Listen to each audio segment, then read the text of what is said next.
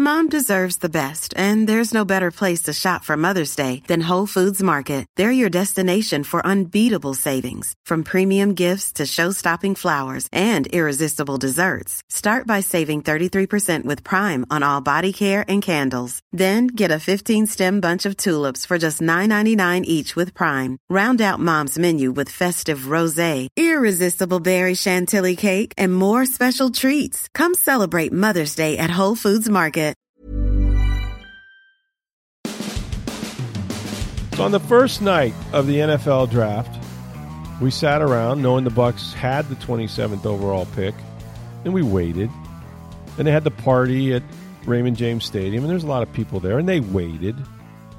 And then it got to around, 25, 26, and we were still waiting. It got to be about close to 11:30 or so. And then they made us wait until the next day because the Bucs took nobody. And it's been a while since they've sort of abdicated their first-round pick in the manner that they did. But they traded into the second round. They picked up an extra second-round pick with the Jacksonville Jaguars. And so that meant that they got to sleep on it. Meatloaf. Remember that song? Baby, baby, let's sleep on it. And so they fielded a lot of trade offers. And there's a real advantage to, if you don't have the first pick overall, if you get the first pick on Friday, and then, as it turned out, because of their trade with Jacksonville, they also had the first pick on Saturday. So in both instances, they could go back, they could watch tape, they could really evaluate. They had the entire field in front of them, and they could take the best player that they thought was there, and they did so. But I don't know, we're going to get into this draft and kind of go through their picks. There are some definite themes, and there is something to what is a Buccaneer man these days.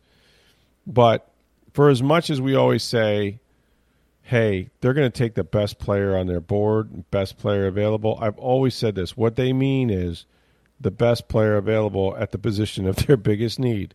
And, when Jason Licht talked before the draft, a week before, he talked about quote-unquote perceived needs. Well, the perceived needs were the needs, and those are the ones they addressed. And so they moved down, to number 33. They did take some offers, I guess, overnight, but they still ended up with Logan Hall, who is a defensive tackle from the University of Houston, a big dude. He's like 6'5", 6'6", long arms, all that stuff. He just turned 22 years old.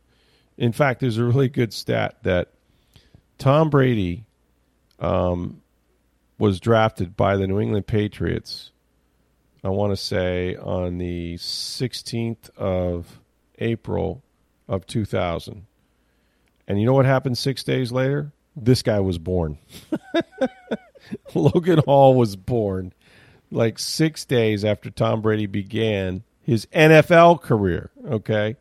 So, yes, we have a player now who is not as old as Tom Brady's career. That was just drafted with the first pick the Bucs had, which is in the second round after they traded down. And we said this going in, the perceived needs thing that Jason Licht talked about in the ramp up. Perceived is when you don't re-sign Ndamukong Suh. There's no perception about it. It's a reality. You need a defensive tackle, and you clearly want to get younger because Suh's 35 years old. You re-sign William Golston, who's 5 years younger than Suh. And who are you going to put next to Vita Vea, who you've just signed to a long-term contract for the next 4 to 6 years? This Hall guy, he's still ascending. Like I said, only 22 years old, has a huge upside, 6.5 sacks. He played good. He played really good against your Cincinnati Bearcat team, Steve, when they played them in the AAC championship. He was very good. He was very good. Not that I don't think the Bearcats' line was very good that day, but we'll get into that later. 13.5 tackles for loss. A really nice kid, I guess, from a military family, very humble, understated, all that stuff.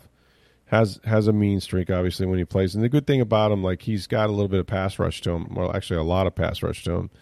And he pursues the ball well. He hustles. He does all those things, and he's long.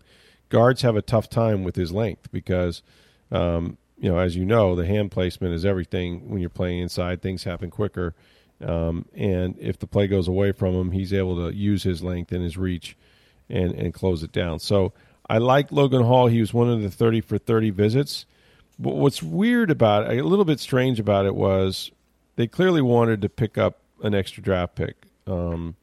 Otherwise, they could have stayed where they were.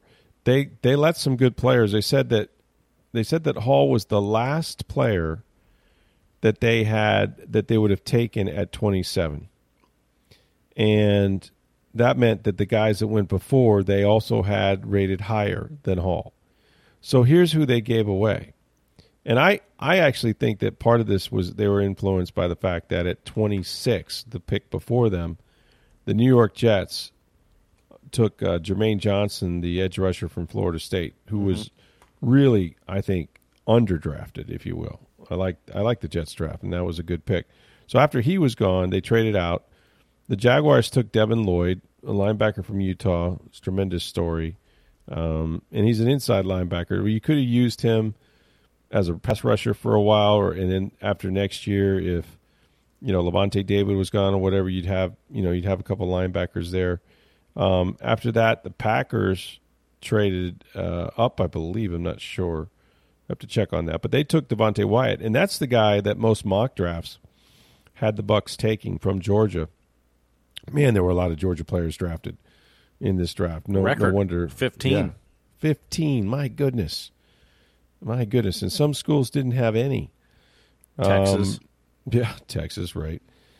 And then after that, there's a little bit of hilarity ensued because I saw where the Rams were laughing at New England's pick. They took Cole Strange from Tennessee Chattanooga. Some people had him rated as low as the fourth round, but they took him there. And then 30 to Kansas City was George Karlaftis.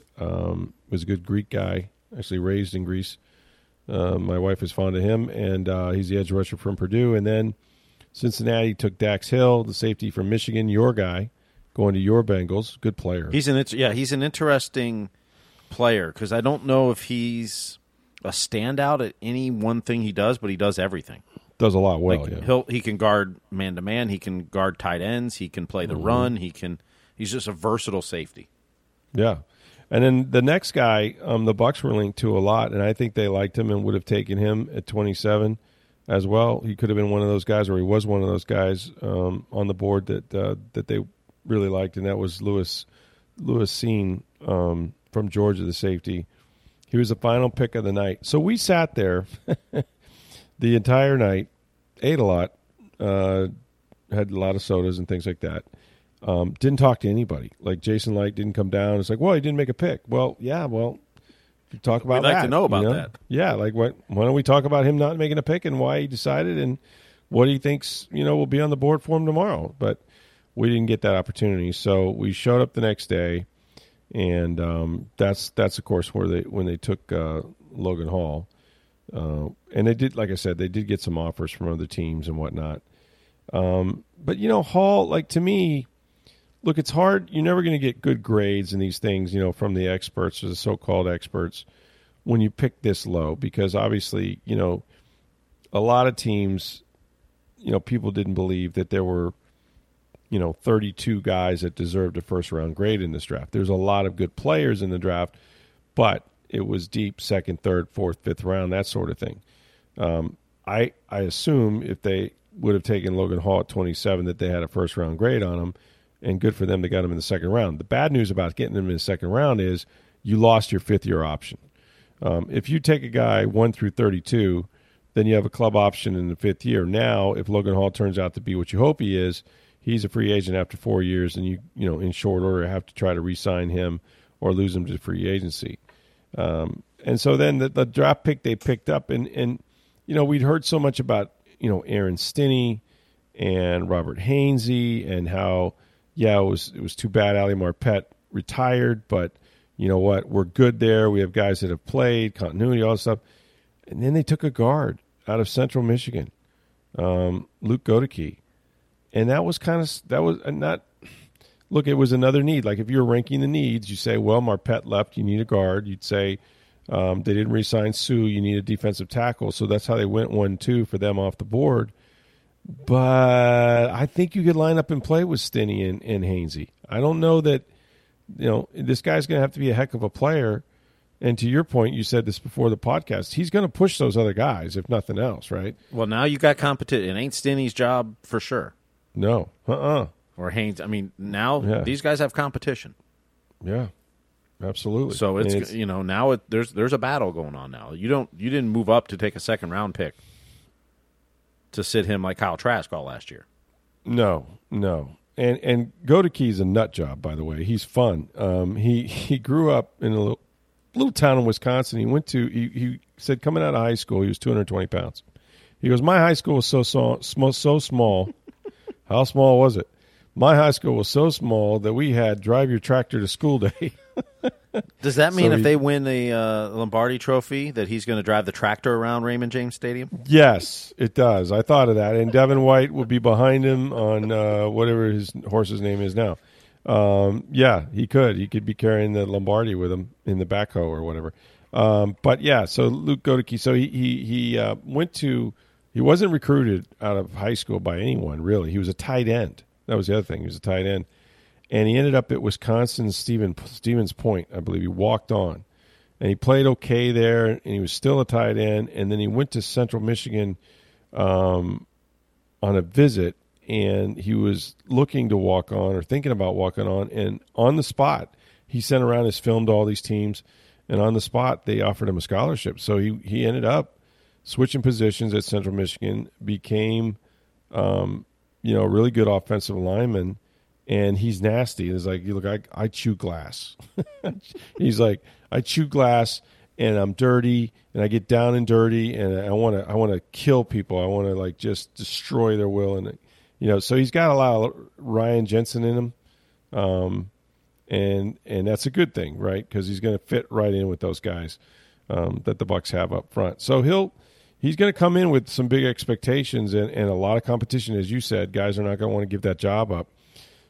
So they go to the third round, and now you're at 91. And with this pick, they said, we just went with the highest guy on our board. Well, it turned out to be a running back, Rashard White out of Arizona State. And I called Coach Herm Edwards. Oh, Coach, you play to win the game. You play to draft the running back. He was funny talking about Rashad. Rashad has a story too. He's another guy, and this is a theme with the Bucs again this year, and it has been in the past where they find guys that overachieve just as people. Like White came from I think he's from Nebraska, and he went to a small school, and then he ended up at a JUCO in L.A. And at some point, he was putting together office furniture at 4:00 in the morning to make ends meet. And then eventually he made his way to Arizona State. And when he got to play, man, he was really, really good. He had over 1,000 yards, 6.5 yards a carry. But more importantly, for this team, he caught 48 balls. And he's a natural pass catcher. And he's like 6'1". He's not the kind of running back you're used to seeing. He's very tall, pretty lean, fluid, like a real fluid guy. Has a real patient running style down around the goal line. I think he scored like a ton of touchdowns, man, like 14 touchdowns or something like that. And Herm says, he's a good football player. Good football player now. Tom's going to love him. Tell Tom, you're going to love him. Because he catches the ball. And he goes, he catch the ball now. Catch the ball, coach. So that's what they got him, 48 receptions. And you look at the running back room, you go, well, they re-signed, Leonard Fournette, and you got some good money, $7.5 million a year or whatever. But you know what? Fournette, to me, he's a bell cow type. He's a 3-down back and all that stuff. But not like you can throw screens with him. He's not going to run option routes. He's not going to split out wide to the right and beat a linebacker off the line of scrimmage as like almost an extra wide out. Like there's some limitations to what he does in the passing game, even though he's caught as many as like 77 passes or something like that in his career in a season. So Tom trusts him in protection. He trusts him in a lot of different roles. But they got Giovanni Bernard, who's old, quite frankly, and he was hurt a lot last year. And then you have Keyshawn Vaughn. So this guy, again, talking about this being, the possible last year of Brady, certainly with the Bucs and maybe ever, you got to be all in. It's got to be all hands on deck. What impact can this pick have? Well, Rashard White Rashard White, I want to call him Richard. Rashard White might end up being, like James White. He might be that guy that can really make plays out of the backfield that Tom wants to dump the ball to. In the fourth round, again, going back to those needs, okay, how do you rank them? Defensive tackle. I wouldn't have had offensive guard next. You know what I would have had? Tight end. Well, they got their tight end, Cade Otton out of Washington. And there's a theme here, too. This team drafted Sean Murphy-Bunting out of Central Michigan. They've drafted plenty of players out of the University of Washington, including last year's first-round pick, in Joe Tryon-Shoyinka. So they get Cade Otton, and he was a semifinalist for the Mackey Award, which is for the best tight end in the NFL. What's good about Cade is that he's a complete tight end. He can be your inline blocker. He does a really good job in the run game. Can catch the ball pretty well.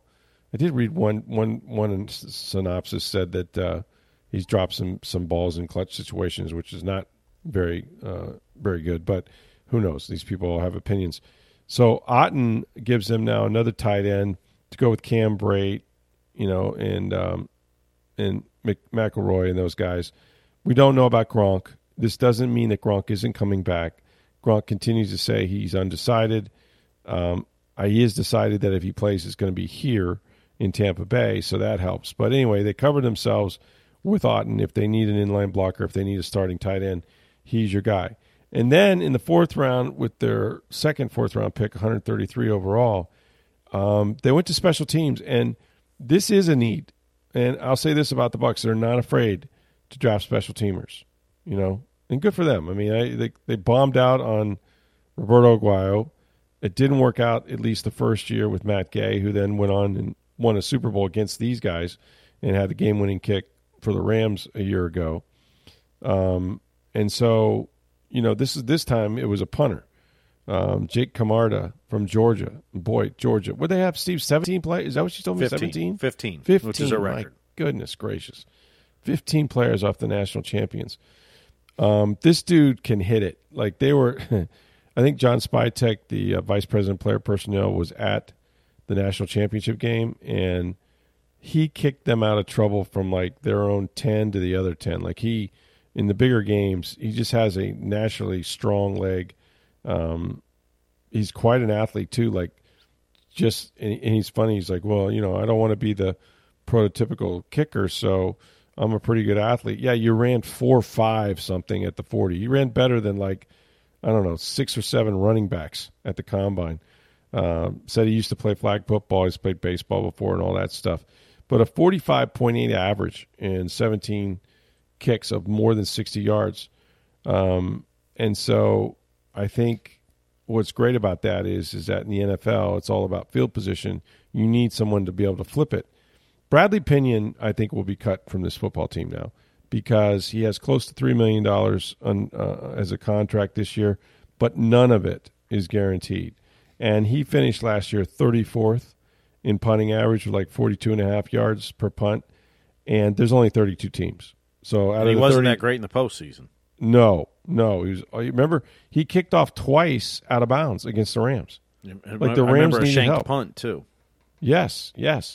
And now he did hurt his quad. Like at one point, he missed the game, and so they had to bring in another punter, Hofrichter from Armwood.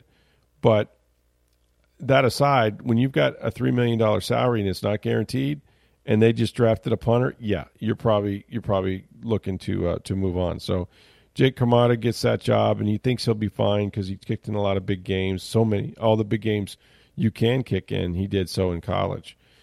The fifth round, we went to Saturday, and the fifth round was interesting because, they got, this is what you'd expect. You get some guys that are prospects as much as anything. But the one guy they got rates as the greatest athlete, I think, of all time in the combine. Dude named Zion McCallum out of Sam Houston State. And this guy played a long time there and had 13 career interceptions and 54 pass breakups. He played in 44 games at Sam Houston State. And he's a twin, by the way. He has a twin brother, plays safety. and I can't remember what team that he ended up with, either drafted or a free agent. But they're twin brothers, and they played on the same defense. And so Zion was either at the Senior Bowl or Combine, and he said one of the Bucs scouts that he talked to, because he talked to a bunch of them, told him, "Hey, if you run 4.4, you're going to be a Buccaneer." And it was probably rhetoric. It was probably like, "Hey, man, you can do everything, but we got to see your speed." He went out and ran a sub 4.4. So I think it was 4.35, something like that, at 6'1", nearly 200 pounds. So he is depending on the metrics you listen to or you read about, one of them showed that he was the best athlete in the draft, because of his vertical jump was like 30-something, 39 inches, I think, something crazy like that. So they got themselves not only a really good player, a versatile player, a guy to help on special teams right away, but when you talk to him, man, he's so impressive. Like, this dude, he just gets it, film junkie, wants to make guys around him better, yada, yada. Like, he's not going to back down from anybody. This is his dream, and he's pretty excited about it. And then, at the end of the draft, you get Ko Kieft, who is a tight end from Minnesota. He's been there 6 years. Very red beard, like just a blocking tight end, right? Just a guy, 12 career catches. And, he was kind of an all-conference honorable mention, but real excited to come and a character, I think, that the Bucs will enjoy. And like I said, they needed numbers. They needed numbers as much as anything in tight end, regardless of what Gronk does. Their final pick, 248, was an edge rusher, Andre Anthony out of LSU. They've had a lot of success with these LSU players. Anthony, I think, rehabbed from one injury, had 3.5 sacks early, and then suffered a torn ACL, I believe, and so he's coming back from the knee. He's way ahead of schedule. He feels good that way. So he lasted long because of the injury, and if he can get it back together, he's a real good looking prospect, and I think he'll do well. But that was your draft, and then they went about the business of signing like 13 other undrafted free agents, which we won't get into because of the length of the podcast. But let me just say this: that there's about 2 or 3 receivers that are fast as they can be. And a surprising thing, maybe, and this is why they lasted so long in the draft, but the Bucs seem anxious to get them, is that they're about 5'8" or 5'9". And what I'm going to say is a prediction. I will predict, and Chris Godwin will be back at some point, maybe for the first game. I don't know. We know that Chris plays inside, plays the slot receiver a lot, and that's because in Bruce Arians' offense, that receiver is used a lot to crack back on linebackers and defensive linemen in the run game. He really sticks his nose and puts his face in the fan, as they say. And so Bruce Arians has always used a much bigger flanker, wide receiver, whatever, in the slot because he wants to utilize him in the run game. And that's why you haven't seen, sort of the quintessential slot receivers that Brady is used to, or was used to, with the Danny Amendolas and Julian Edelman and those kind of guys. So what I'm going to predict based on, they didn't really draft a receiver, but then when they went into the undrafted free agents, they got 3, and all those guys undersized for the most part, 5'8", 5'9", blazing speed. You know what I think? I think we're going to have the return of guys like Amendola and Edelman. And I think it's going to happen this year. Start with this Western Kentucky wide receiver, Jerreth Sterns. This cat won the Triple Crown in college football in receiving.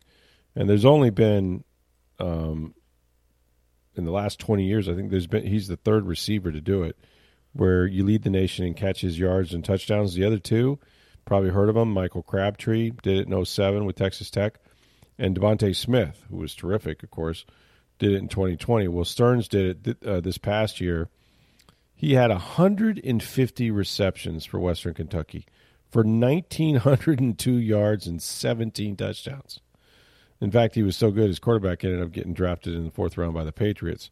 But the dude is 5'7", and that's why he lasted so long. And but still, he did it. This is not NAIA. This did it in Division I, and he against the better teams like Michigan State, 17 for 186. All of that. He had been like at Houston Baptist before that, and he transferred. But he's a freakish athlete, 4.58 at his pro day, 40-inch vertical. So he can sky as well. And then you got some other receivers in this bunch. Devin Tompkins from Utah State. He's another guy that had crazy numbers, 102 catches for 1,700 yards, 1,704, and 10 touchdowns. Now, the problem is, again, he's even smaller than Stearns. He's 5'6" and 7/8. He's almost 5'7", and only weighs 167 at his pro day. So really, really, really small dudes, but productive dudes. Kalen Geiger out of Texas Tech was another one that they signed, and he had, by comparison, not many catches, 44 for 533, but again, small, diminutive, 5'9", 172. But he caught plenty of balls before he ended up going to Texas Tech. He was at Troy. He was at Navarro College and stuff like that. So he did a lot of work there. So they got 3 receivers that are going to be in the rookie minicamp that were undrafted. And all 3 of them remind me just like physically of some of those smallish slot receivers that we saw Brady have so much success with, when he played in New England. So I think you're going to see some of that utilized, and that might be good for Scotty Miller too. Scooter Miller might get in there a little bit. You're going to see some changes on offense and some tweaks because it's become Tom Brady's offense, and now you've got a guy like Todd Bowles who's going to defer even more to Brady because he's a defensive coach. And I think if Brady might get some things done that Bruce would never consider. And one of those would be, how about a quick, maybe smaller, but nonetheless more available slot receiver that's not going to help you in the run game, but they can run great routes and make yards after the catch and stuff like that. I think you'll probably see more of that with the players they drafted. So, or actually signed, didn't draft, but signed after the draft as undrafted free agent.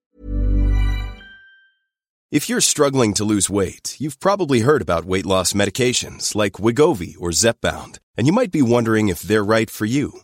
Meet PlushCare, a leading telehealth provider with doctors who are there for you day and night to partner with you in your weight loss journey.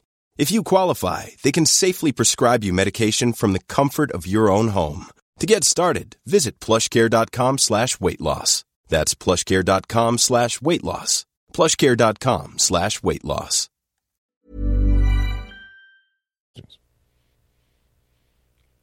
All right, so here's the thing, and we'll get into the draft, and we got the mini camp coming up a week from now, and there's going to be plenty to talk about with the Tampa Bay Buccaneers. There's no doubt about that. But the big event this week begins this week. Finally, we are here. We are at the NHL Stanley Cup playoffs.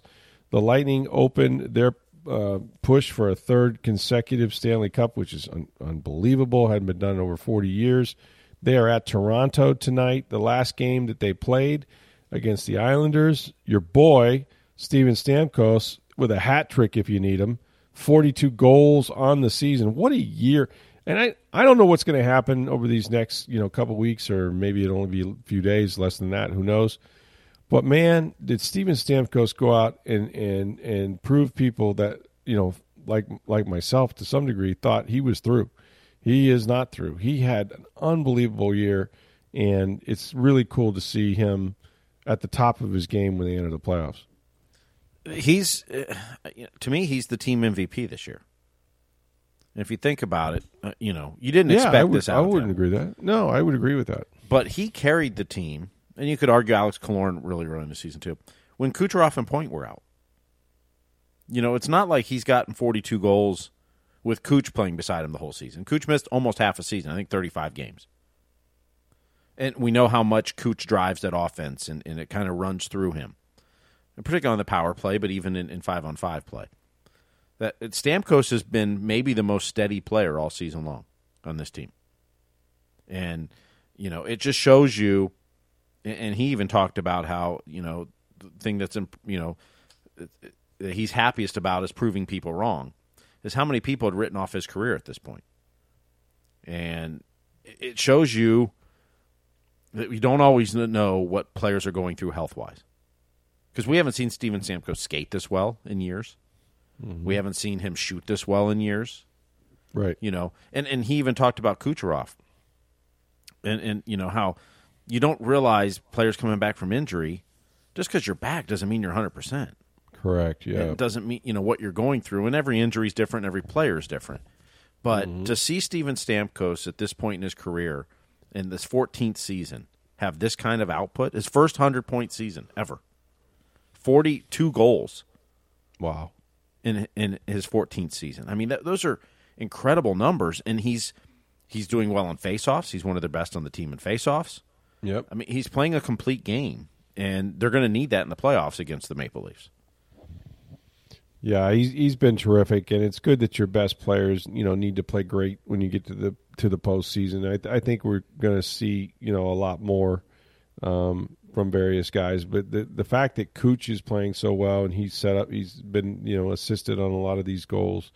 42 goals, man. I mean, if not for some, a bounce off the post there or a, miss here, the dude was, could have had a 50-goal season, which is just unfathomable to think about. But, yeah, the well over 100 points. The tear that he went on the last, 13, 14 games, that hasn't happened in the league in a number of years. Yeah, he's the NHL's Player of the Month, or their first stars, they call it. Yes, and deservedly so. I mean, 3 weeks ago, who would have thought he would have had 100 points or 42 goals? Yeah, it wasn't close. Wasn't close. And he's been on a tear getting ready for the playoffs and leading this team down the stretch. And that's what you want to see from your captain and your best players. And You'd love to see it. If it can continue into the playoffs, it's a good sign for the Lightning. So here's the thing.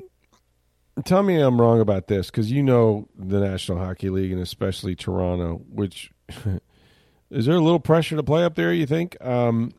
What is everybody thinking? If you're a Toronto fan, even though they've had a great season and they're actually seated higher than the Lightning, but here comes the Lightning, right? And here comes the aforementioned Steven Stamkos, your guy, right, that you wanted in Toronto, that to have a tough time walking down the street there. And here he comes in with the Lightning.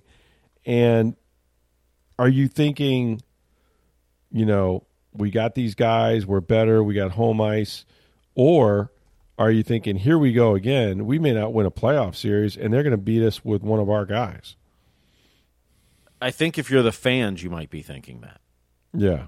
I don't think players think that way. No. I think, if anything, look, if you're a player, okay, Boston's given us fits in the playoffs and keeps knocking us out. We don't have to face them. Mm-hmm. We don't have to face Montreal, who knocked us out last year after we were up 3-1. Right. We get to go up against the two-time Stanley Cup champions. If there's nothing else that focuses you in a series, yeah, that's true. That does it. Mm-hmm. I mean, you want to be the best, you got to beat the best. Right. Well, you're getting them right off the chute. Yeah. Now, it may go bad for you, and you may lose another series and still not have won a playoff series since 2004. That's very possible. I mean, that's one of the things when you play the best. You may lose. But I think Toronto, if you're a player, you're embracing it. Yeah. Let's go forget the teams that have knocked us out in the past. We've never played them in the playoffs. Let's go beat the Stanley Cup champs. And if there's nothing that gets your attention, if that doesn't get your attention as a team, then nothing will. Now, fans, on the other hand, Jack Campbell lets in a soft goal early. Ooh.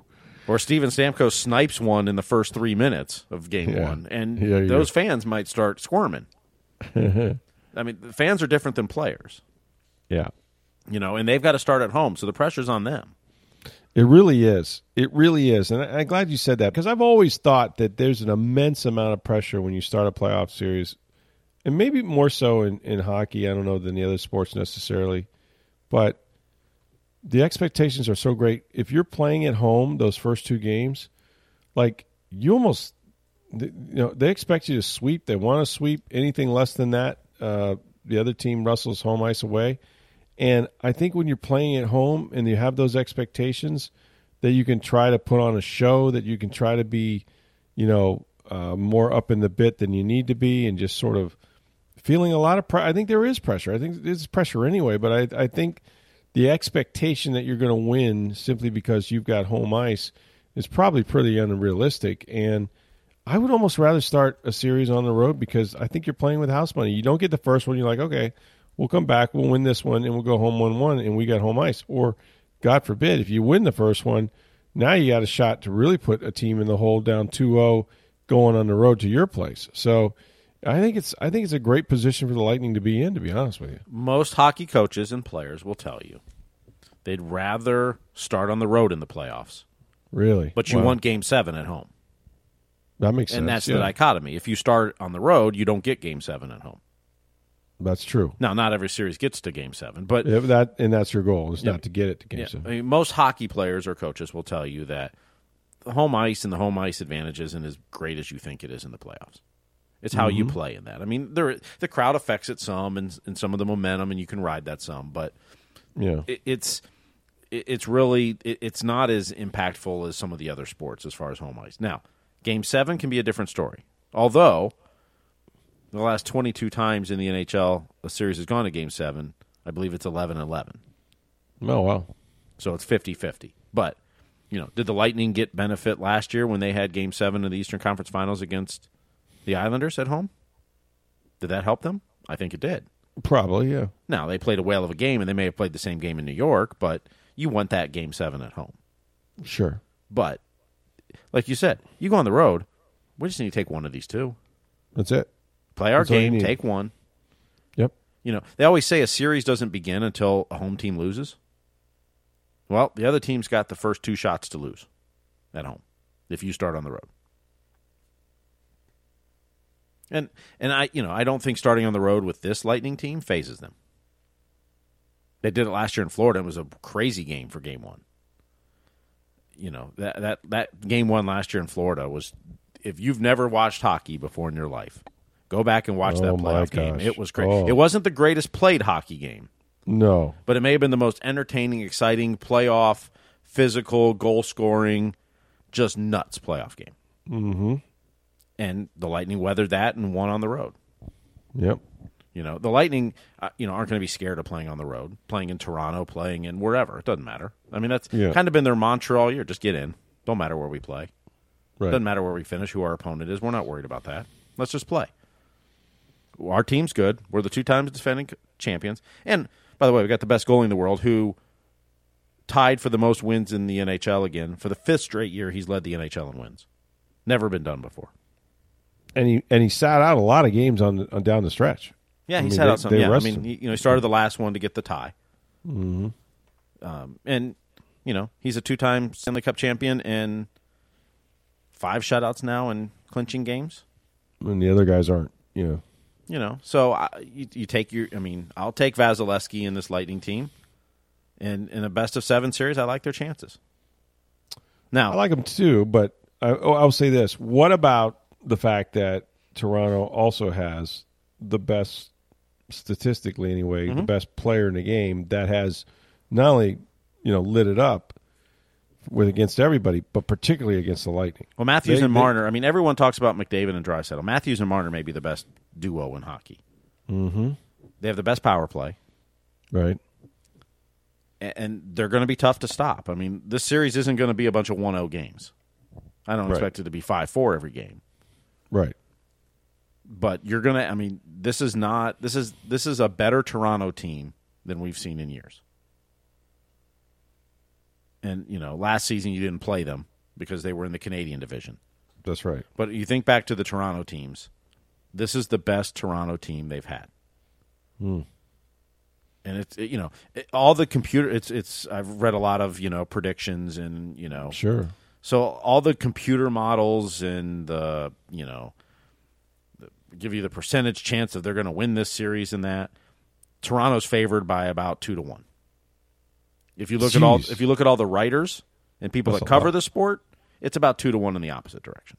Really, it's that different? Wow. Well, models don't take into account The Lightning are the 2-time Stanley Cup champs. Yeah, that's right. They don't take into account that what Andre Vasilevsky's done in the playoffs and what Jack Campbell has or hasn't done. They don't take into account a lot. It just takes into account basically the stats from the season. And Toronto had a better season than the Lightning. No question about it. They played better. They scored more points. They had more goals. They had a better season than the Lightning. That doesn't mean they're going to have better playoffs because experience does matter. The playoffs to me are all about stopping those runs the other team makes. There's going to be times where you don't have the puck and they do, and they're pushing. How do you stop that run? How quickly can you handle that and take control of the game and get it more on an even ground? And you're going to have times where you're pushing, and they're going to have to do that. And experience matters in those regards, not panicking in those situations. You think about it. The Lightning, almost everyone on this team has won a Stanley Cup. It's true. There's 2 players that have not played in the Stanley Cup playoffs before. Hagel and Paul, the 2 new guys. Right. But everybody else in this team, Corey Perry won a cup early in his career. He's new on this team this year. Very early, yeah. But all of these guys. Belmar has lots of playoff experience. Over 50 games in his career. You just look at the experience on this team and experience in winning games in the playoffs. And there's lots of it. So you like their chance. I still think the Lightning win this series. I think it's a dogfight. I could easily see it going 7 games. Because I think Toronto's really good. In Toronto, it would. But I think Toronto's really good. I'm usually not one to pick in 7. That's kind of the cop-out of a series. Right. Most series don't go 7. Right. I don't really want to pick a winner, so I'll just say someone in 7. So it's, the other team wins 3. I generally try not to do that. But this one, I'm really looking. I'm really looking forward to the St. Louis Minnesota series and this series in the first round of the playoffs. I think both of these series are going to be fantastic. Yeah, a lot of skill, and it's I'm anxious to see because all this whole season has sort of come down to when you've got back-to-back Stanley Cups, let's make the playoffs. Doesn't matter where we're seated necessarily, but we're going to flip the switch. And you could see the momentum building. You could see them rounding into form with their quote-unquote process. And Cooch came alive, and Stammer, finished it off the way he did. And for the most part, I think they're relatively healthy to what they have been in the past. And if anything else, Vasilevsky should be about as rested as they could make him because they did give him plenty of days off down the stretch. And so, he's got to take it to another level, which he's always done in the postseason. So, you're right. They don't fear anybody. It's just an opportunity to win 3 in a row.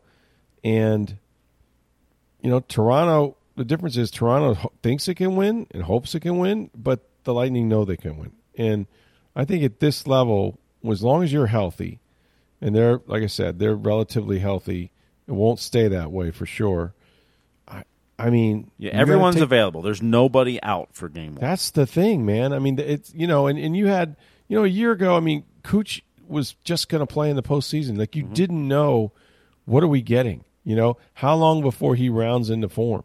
Well, he's rounded into form this year, and he missed some games, but you could see him down the stretch. Like he's like Stamkos said, he says you can tell the guy's feeling good, and that makes all the difference in the world. So their best players are playing their best right now, and I think they're even going to take it to another gear because they know what that trying to win those 16 games is like. They've done it 2 years in a row, and they know how to play in those situations. So I think in this case the experience matters as far as the playoffs go and what they're trying to accomplish. But let's be honest, 3 in a row, man.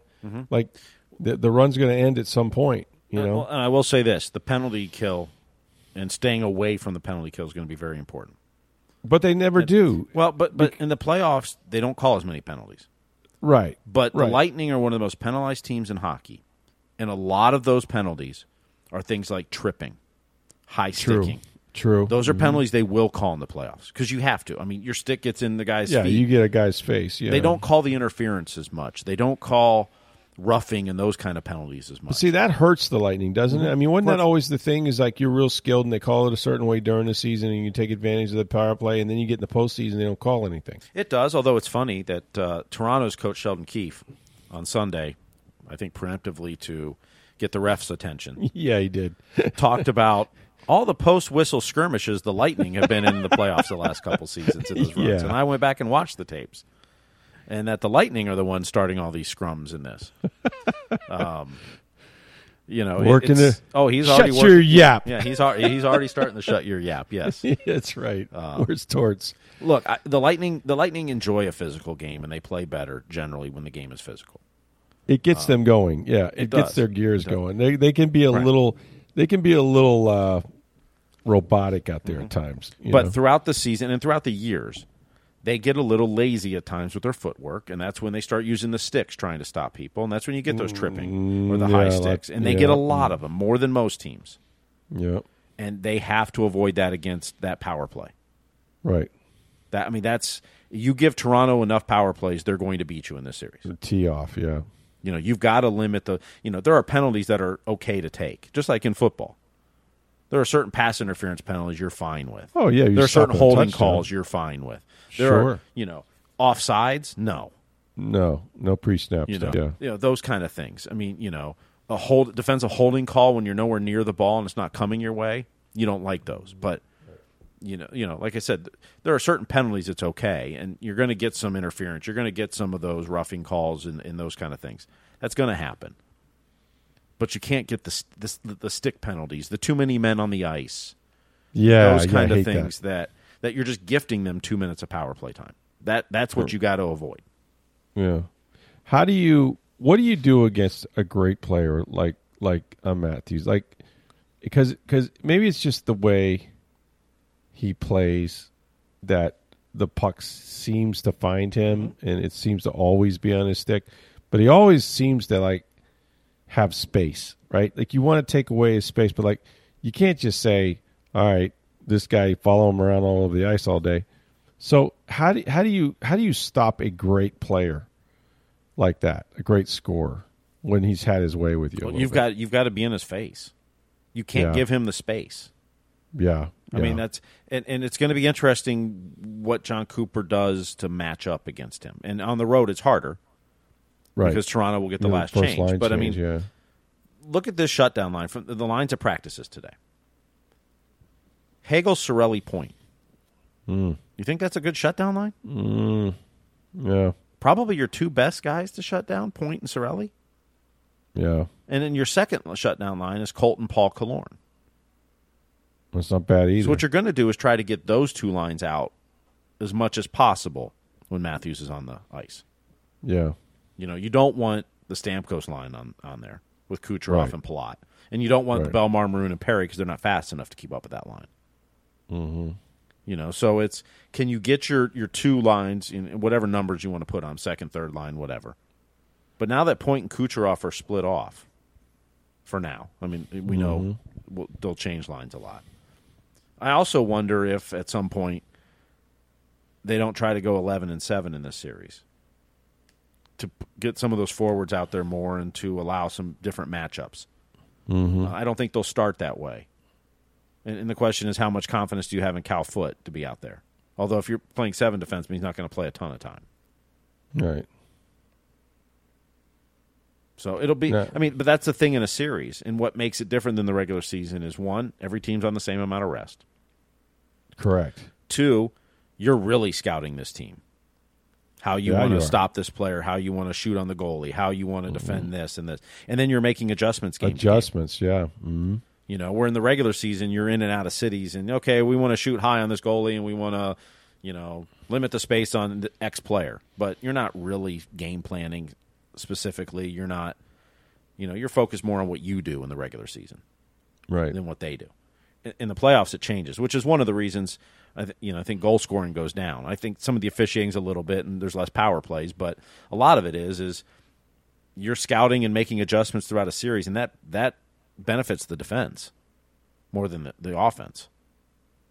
Okay, we're seeing what they're doing now. We're going to stop that. Right. We're going to change this and change this to stop that. And so I think that's what happens in playoffs, and which is what makes them compelling. And there'll be lots of talk of momentum from one game to the next. For the players, there isn't. The momentum is the next puck drop. Yeah. I think confidence can go in a series. If a Lions humming, they're going to have confidence going in the next game. But momentum, for the fans, there's more momentum than there is the players from game to game. Yeah, I'd agree with that. And yeah, to your point, I think it's an equalizer when you're playing the same amount of rest and going on the road as much as the other guy, and no one's playing.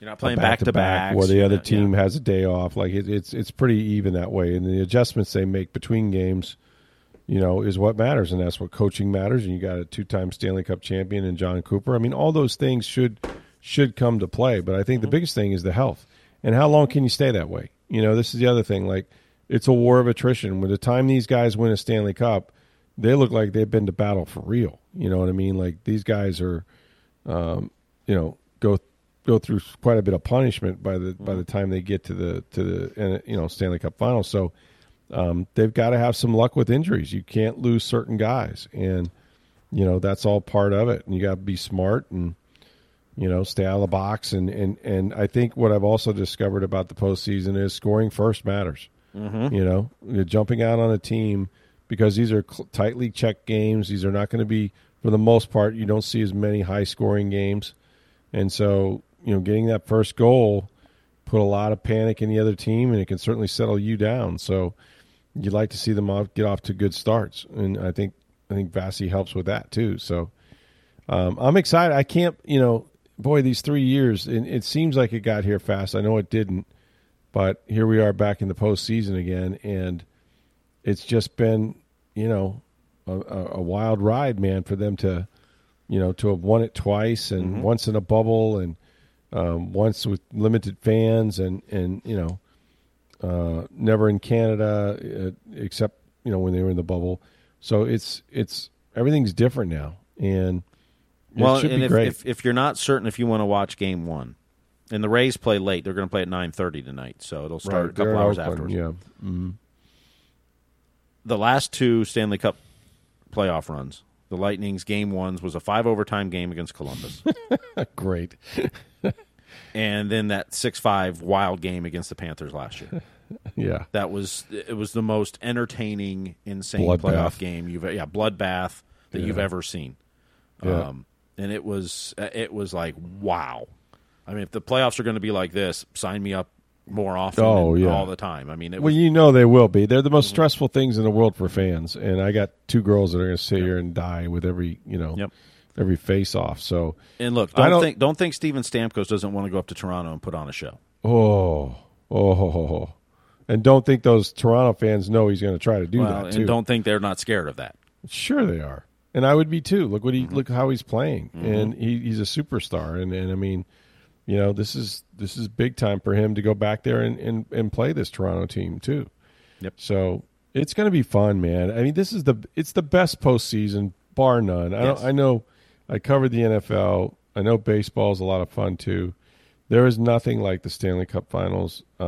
It's every other day, the most highest intensity you can imagine for every period, every puck possession means something.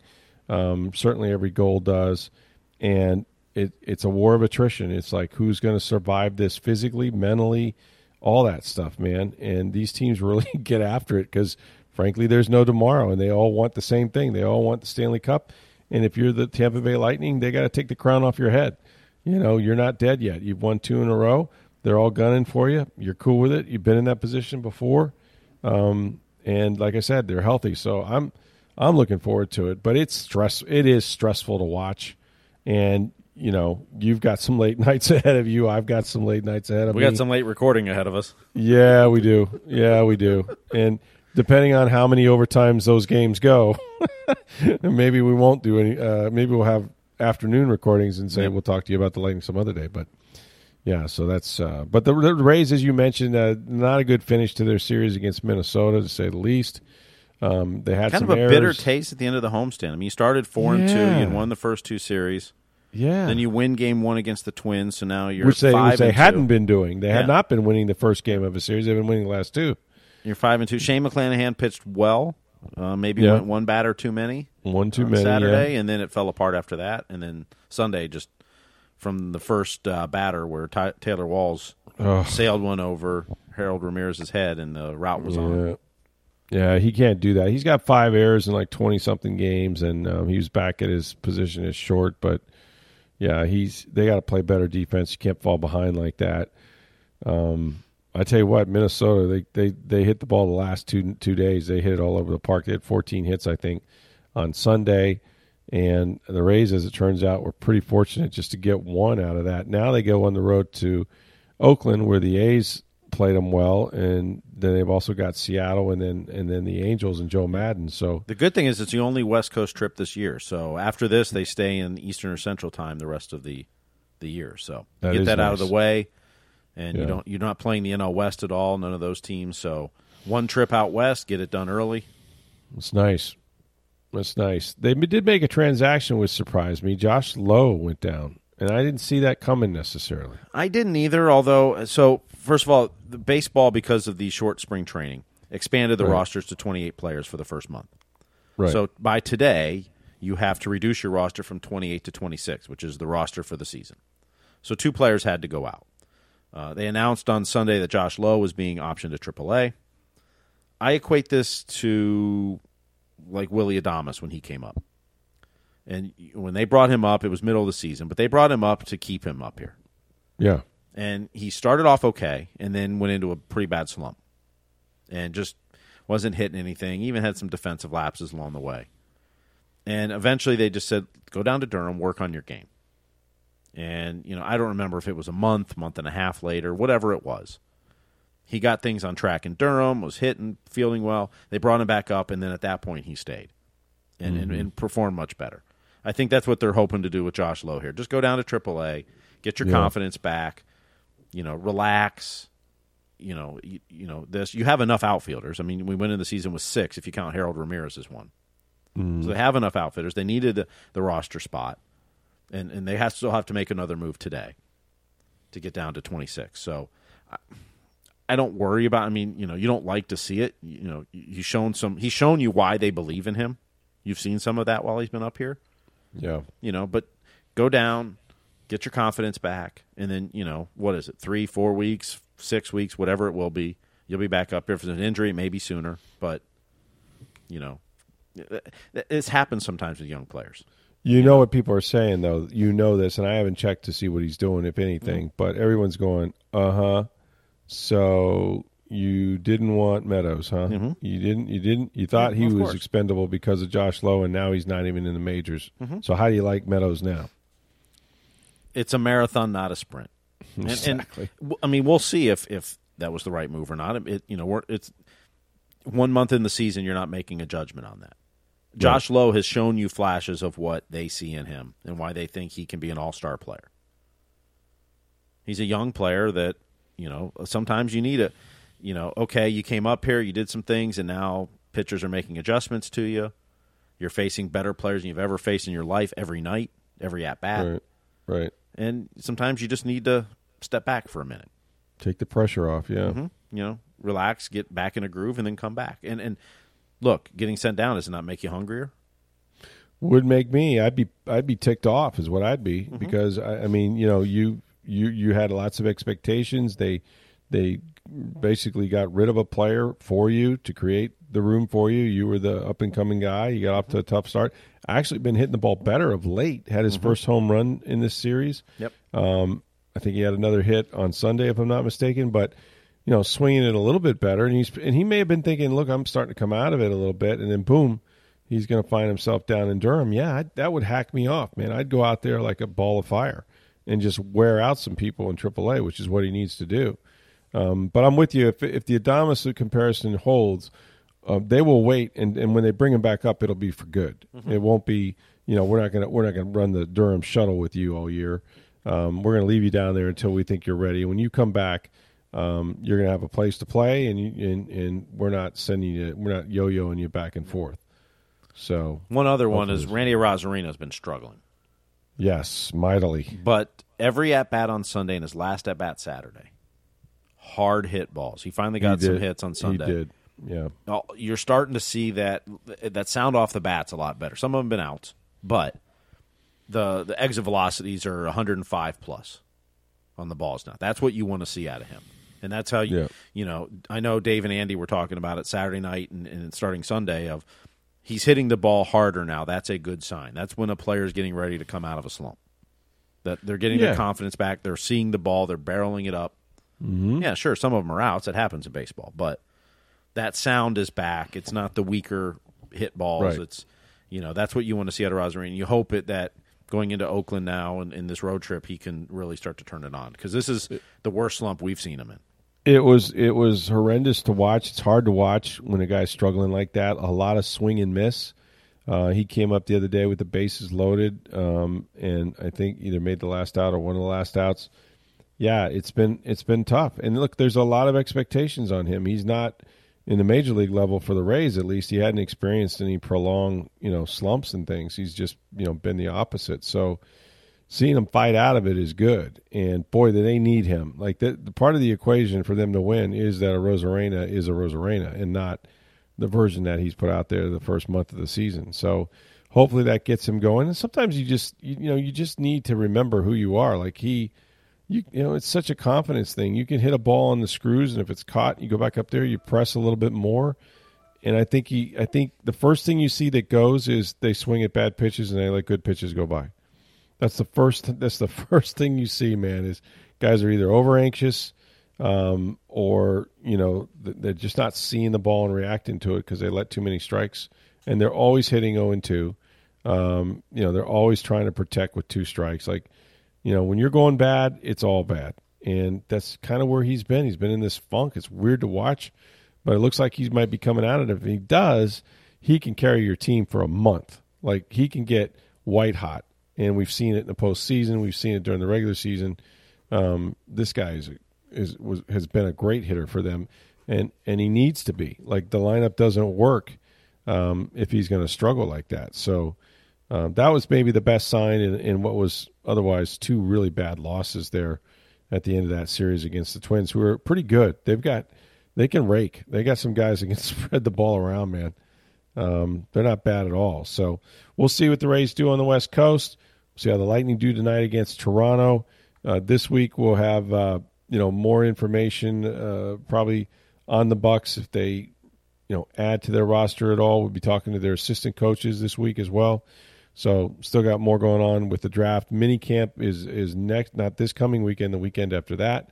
So we'll be able to actually see and watch the Bucks rookies run around out there and do some things in the Underwear Olympics, and so that'll be fun. So we got lots coming up for you this week. Some late nights with the Tampa Bay Lightning. We'll be here on Sports Day TB for your podcast pleasure. So make sure you check us out. Show Prep Tampa Bay for Tampa Bay Media. There you go. For Steve Burstink, I am Rick Stroud of the Tampa Bay Times. Have a great day, everybody.